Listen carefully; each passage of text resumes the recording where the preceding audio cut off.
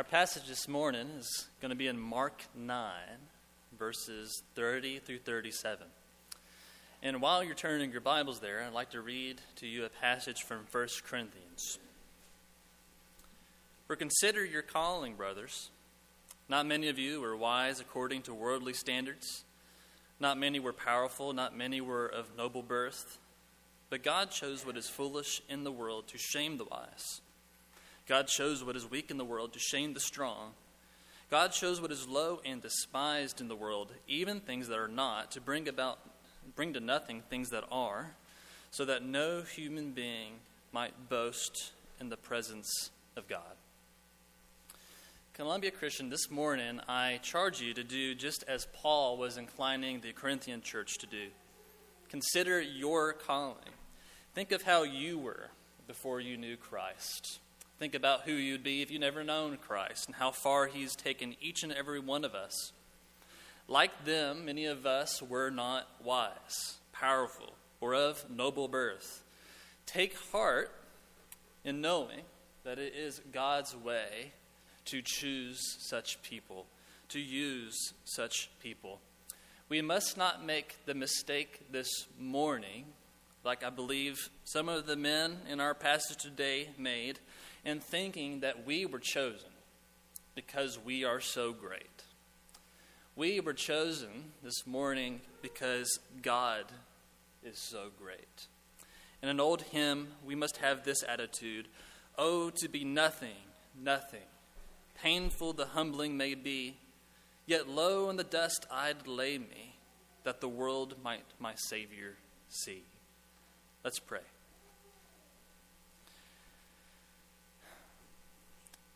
Father, I pray that the meditations of my heart and the words of my mouth are honoring to you, and Lord, that they bring you glory.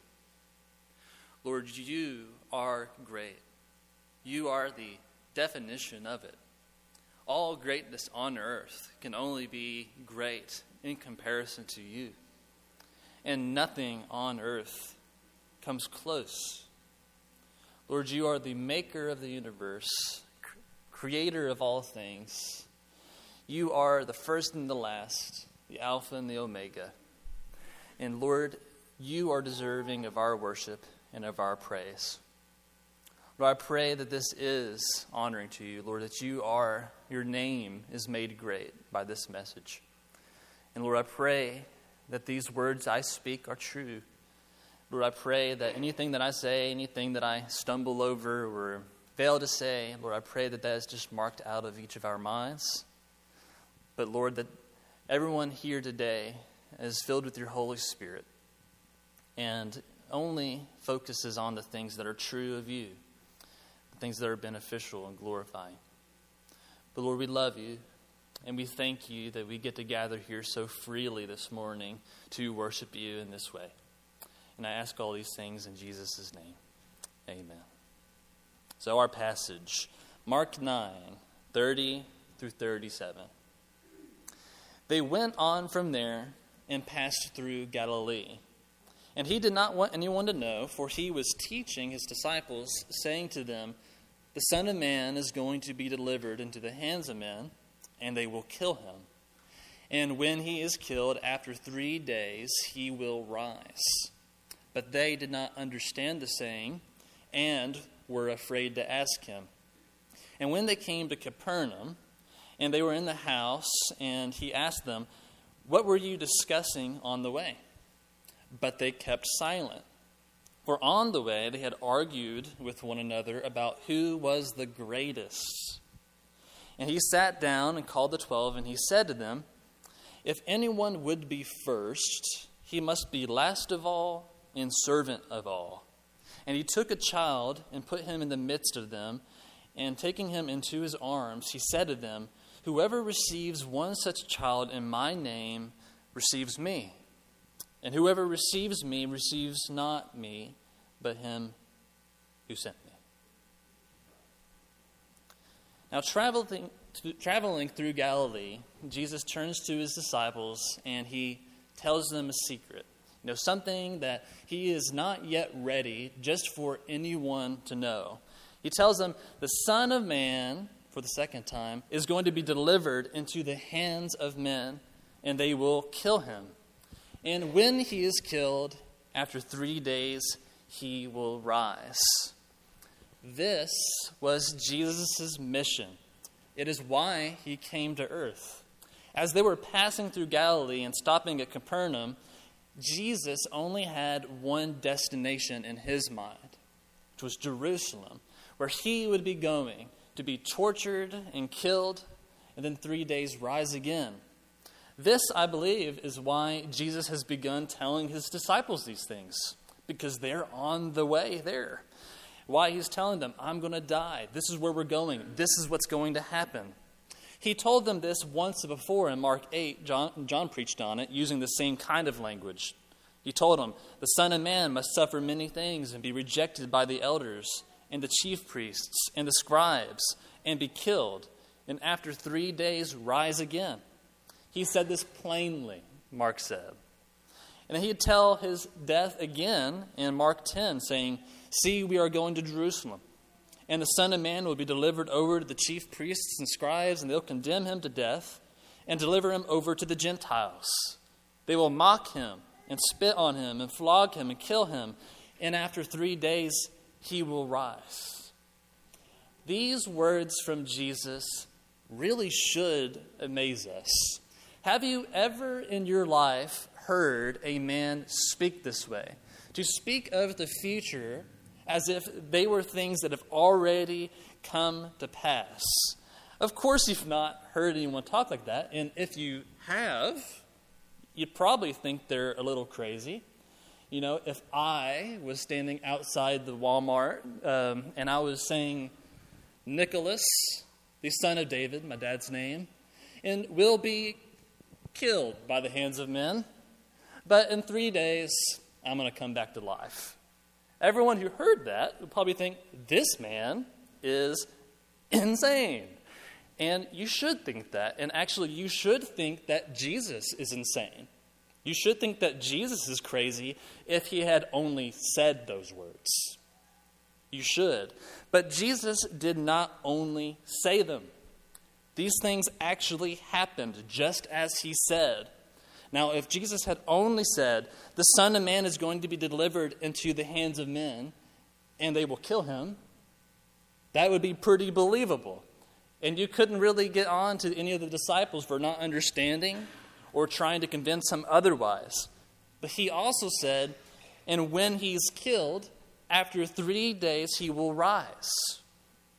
Now, my friends, if those words are true, after 3 days he will rise, everything changes. If those words are true, then we must consider everything Jesus has ever said to be wholly true. We must consider everything he has said about our relationship to God to be wholly true if those words are true. Now, because they're true, understanding Jesus' mission, understanding these words, is essential to our walk as Christians. What Jesus accomplished with his life, death, and resurrection is the object of our faith. It is the source of all of our hope and peace and joy. Therefore, likewise, a failure to understand his work has direct consequences on how we are as disciples, if we are at all. Likewise, if we don't understand these things, how we make disciples will be severely hampered. Now, unfortunately, in all 3 times in Mark, when Jesus explicitly says clearly that I'm going to die, and in 3 days I'm going to rise, the disciples fail to understand. The first time was in Mark 8. Peter tries to rebuke Jesus, saying something along the lines of, no, Jesus, you can't die. There has to be another way. Here you have a refusal to accept Jesus' mission on Peter's part, thus not understanding its importance.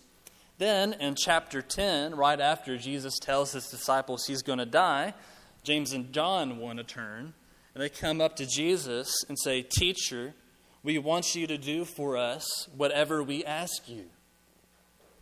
Don't we all want that? And I just imagine Jesus at that moment, teacher, we want you to do anything we ask you to do, turning to James and John, what do you want? They say, grant us to sit one at your right hand and one at your left in your glory. This is ridiculous in itself that they would ask this, but it's like they did not even hear what Jesus just said. This is coming right off Jesus saying, I'm going to die. 3 days I'm going to rise. And their response to this is, make us great like you. But in our passage, it says it most clearly. Verse 32 says it plainly. They did not understand the saying and were afraid to ask him. So let's get into that.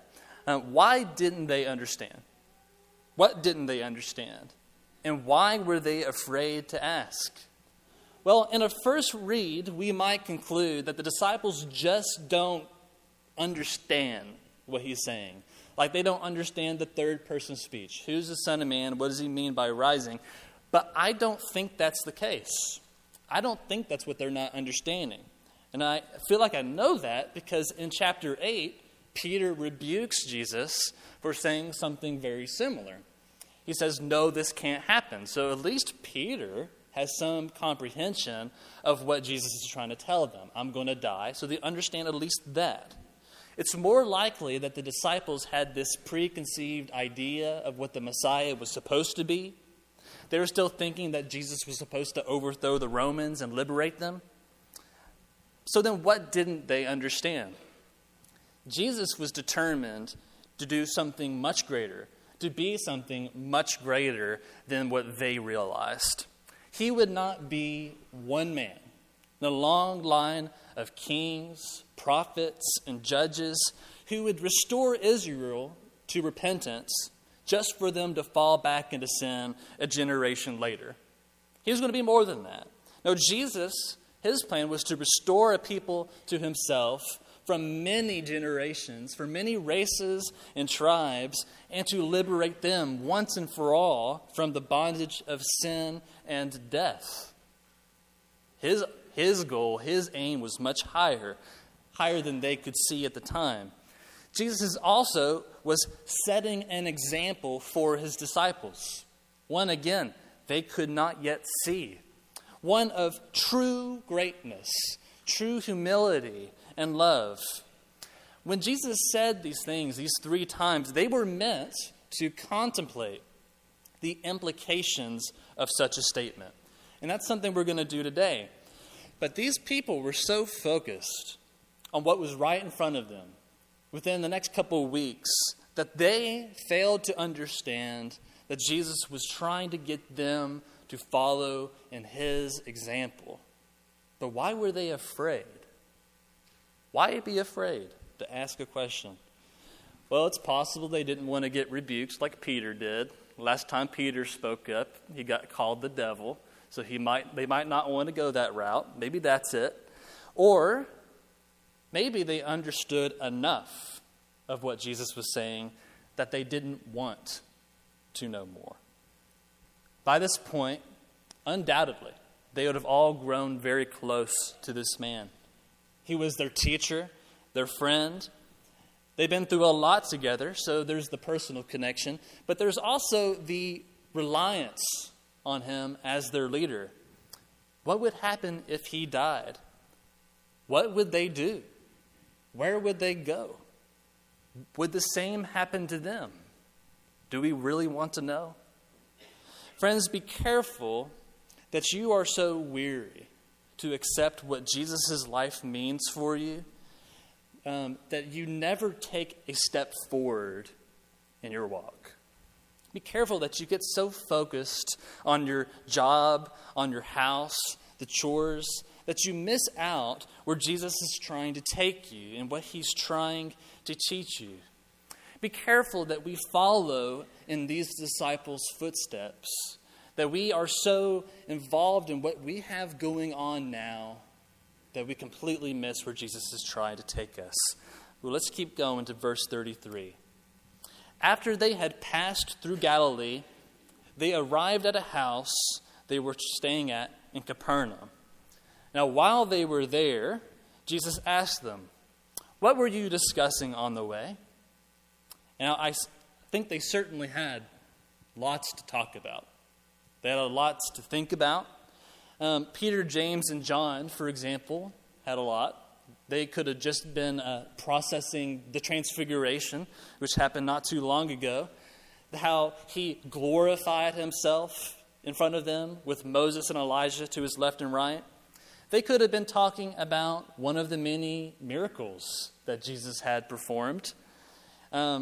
Surely, they would have been talking about the fact that Jesus just told them he was going to die and then rise 3 days later. There are a lot of things that are acceptable for these disciples to be talking about. But Jesus asked the question because he knew what they were talking about. Rather, what they were arguing about.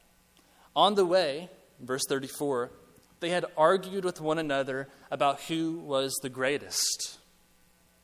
I truly do, honestly, find this shocking.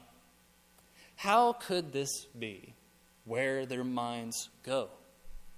Take Peter, James, and John again.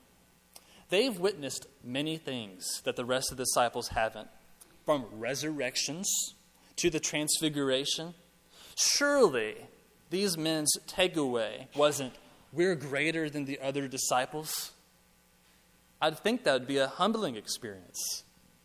Perhaps they were discussing Jesus' death, but instead they were discussing a contingency plan for when he dies. It's like, well, he really is going to die, and we need someone to carry on this mission, so we need to elect a new leader. One of us has to do it, so who's the greatest? Maybe that's where it came from.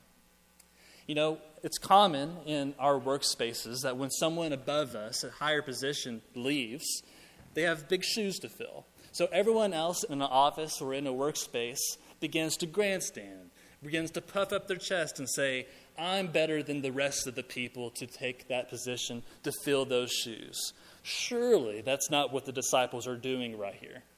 I would want to be them if it was. But when they were asked, they chose to stay silent. And that was probably the best decision for them. There probably wasn't a really good thing for them to say.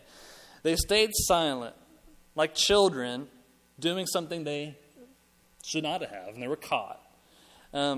We were arguing about who was the greatest. Church, do you want to become great? Well, there's no shortage of teachers and literature on this subject. You go to any bookstore, you can find a book teaching you how you can live your best life or your greatest life. There are many churches or places that call themselves churches who can tell you all about how you can be great. Throughout history, many kings have given themselves this title, the Great, because of how many lands they have conquered and how many people they've put in subject to them. But these same men could go by other titles, the terrible, the violent, and they were known.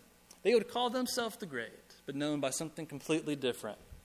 Yes, greatness has often been throughout history and even today defined by being more, doing more, having more power, more wealth, and prestige. At the heart of every man and of every woman is a desire to become great. Again, to do more, be more, have more.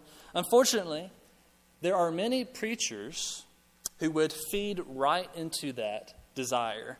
They would promise you that if you accept Christ into your heart today, they will make you prosperous. He will give you the wealth you desire, the authority, the whatever you want. God will give it to you. And in truth, if you do accept Jesus, if he is your Lord, he will make you great. And in some ways, he will prosper you, but maybe just not in the way that you're expecting. In truth, this is the case. But with so many things, Jesus takes the way that many of us think and tells us, in my kingdom, it is the opposite. It's natural for us to hate our enemies, for example. And yet Jesus tells us, love your enemies, pray for them, forgive them. He tells his disciples, whoever would save his life would lose it, and whoever would lose it will save it. Or Jesus says to his disciples in verse 35, if anyone would be first, if anyone would be the greatest, he must be the last of all and the servant of all. He flips things completely on their head. Now, for a moment, let's consider the greatness of God. What a subject. The greatness of God. All of the Bible proclaims it, and all of creation proclaims it. Let's read 1 Chronicles 29:11. Yours, O Lord, is the greatness and the power and the glory and the victory and the majesty. Indeed, everything that is in the heavens and the earth, yours is the dominion. O Lord, you exalt yourself as head over all. The greatness, power, glory, victory, majesty, it's all yours. You are the creator. Or consider the power of God, his might in Nahum 1. His way is in the whirlwind and storm, and the clouds are the dust of his feet. He rebukes the sea and makes it dry. He dries up the rivers. Bashan and Carmel wither. The bloom of Lebanon withers. The mountains quake before him. The hills melt. The earth heaves before him. The world and all who dwell in it. Who can stand against such a God? Creator and ruler of all. He brushes whirlwinds aside like they are dust. The world heaves before him and bends to his will. How great is his power and majesty! The greatest rulers the earth have ever known hold no candle to him. Yet, consider the humility of Jesus, the perfect image of God. Consider the kind of man that he was. Isaiah prophesied of him, a bruised reed he will not break, a faintly burning wick he will not quench. In all of God's majesty and his power, mountains quake and hills melt. He is so gentle that he would not even break a bruised reed. He moves so carefully that he would not quench a faintly burning wick. Church, is your light shining very dim today? He would not move so suddenly that it is quenched. Is your faith just hanging on like a bruised reed? He will not break it. He will not push you over the edge. In all of his might and all of his power, he has perfect control over it, to where he can be more gentle than anything that we could imagine. It is my heart's desire for each of you this morning that you would contemplate on this.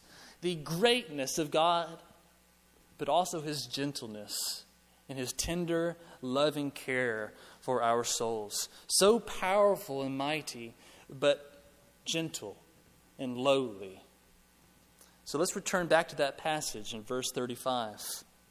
In response to their arguing, Jesus could have said to them, "It's me, dummies. I am the greatest. It's not you. I'm the greatest." And that'd be true. But that would do nothing to cure the ailment of their hearts. If Jesus said, "Well, I'm the greatest, guys," they would just say, "Well, who's the second greatest?" "Well, if it's not me, am I the third greatest?" And they would just keep going down the line, because all they're obsessed with is, how great am I? What Jesus was trying to teach them was, none of you are great. None of you are great. He says, if you would be first, he must be last of all and servant of all. If you want to be great, you must become the least.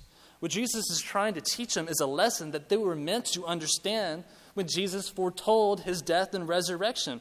If you want to become great, lay down your life as I will. Jesus is the greatest of all, and yet he made himself the lowest of all and the servant of all. If I were in Peter's shoes, James, John's shoes, and I witnessed the transfiguration that John preached about a couple weeks ago, I don't know how I would respond to it. I don't know if I would respond better than them, but I think I'd be speechless. If I were, say, in Peter's shoes, I think I would have already had a pretty good idea that Jesus was not an ordinary man. He cast out a legion of demons with the word. Demons run to him and beg for mercy. By his words, oceans still. By his word, wounds heal. People, the blind see. The mute can speak. The deaf hear. He's done all of these things. He's even resurrected people from the dead. What I would not have understood is, how could Jesus die? How could he die? That's what I wouldn't have understood. Could this man not save himself from any trouble he was in? Whenever the Pharisees and the scribes and everyone else started mocking him, prove who you say you are, could he not have just transfigured himself? Could he not have glorified himself in their midst? Had Moses and Elijah just stand before him? It's like, here I am. Could he at any moment, when he was being beat and tortured, not just have put an end to it all, showed his true nature? Could he not at any moment, when he was nailed on the cross, simply get down? He could have. And so I think the only explanation of this is that if he's going to die, he's going to allow it to happen. And indeed he did. Every second he bled and was mocked was a choice for him. It was a choice. Every moment he hung on the cross, he did it willingly. He could have put an end to it any second. And why? It was for our sake. And I believe that's what they did not understand. Philippians 2, 6 through 8, very popular verse. Though he was in the form of God, he did not count equality with God a thing to be grasped, but emptied himself by taking the form of a servant, being born in the likeness of men, and being found in human form, he humbled himself by becoming obedient to the point of death, even death on a cross. Church, do you want to be great? Well, this is what greatness looks like. It looks like willing, servant-like obedience, even to the point of death. It is, despite how great you might think you are, and you might actually be by worldly standards, it is to truly consider yourself to be the least of all and a servant of all. So lastly, in 37, after Jesus said these things to the disciples, in verse 36, he takes a child into his arms and puts him into his midst and says to them, "Whoever receives one such child in my name receives me. And whoever receives me receives not me, but him who sent me." This is one example of what it looks like to be last of all and servant of all. Likewise, it's an example of what it means to be great. It looks like willingly and joyfully taking in and caring for those who are vulnerable and have nothing to offer you. No greater example is a child. A child cannot give you wealth for the care that you give them. As a dad, I can say that it is the opposite. They take your wealth a lot.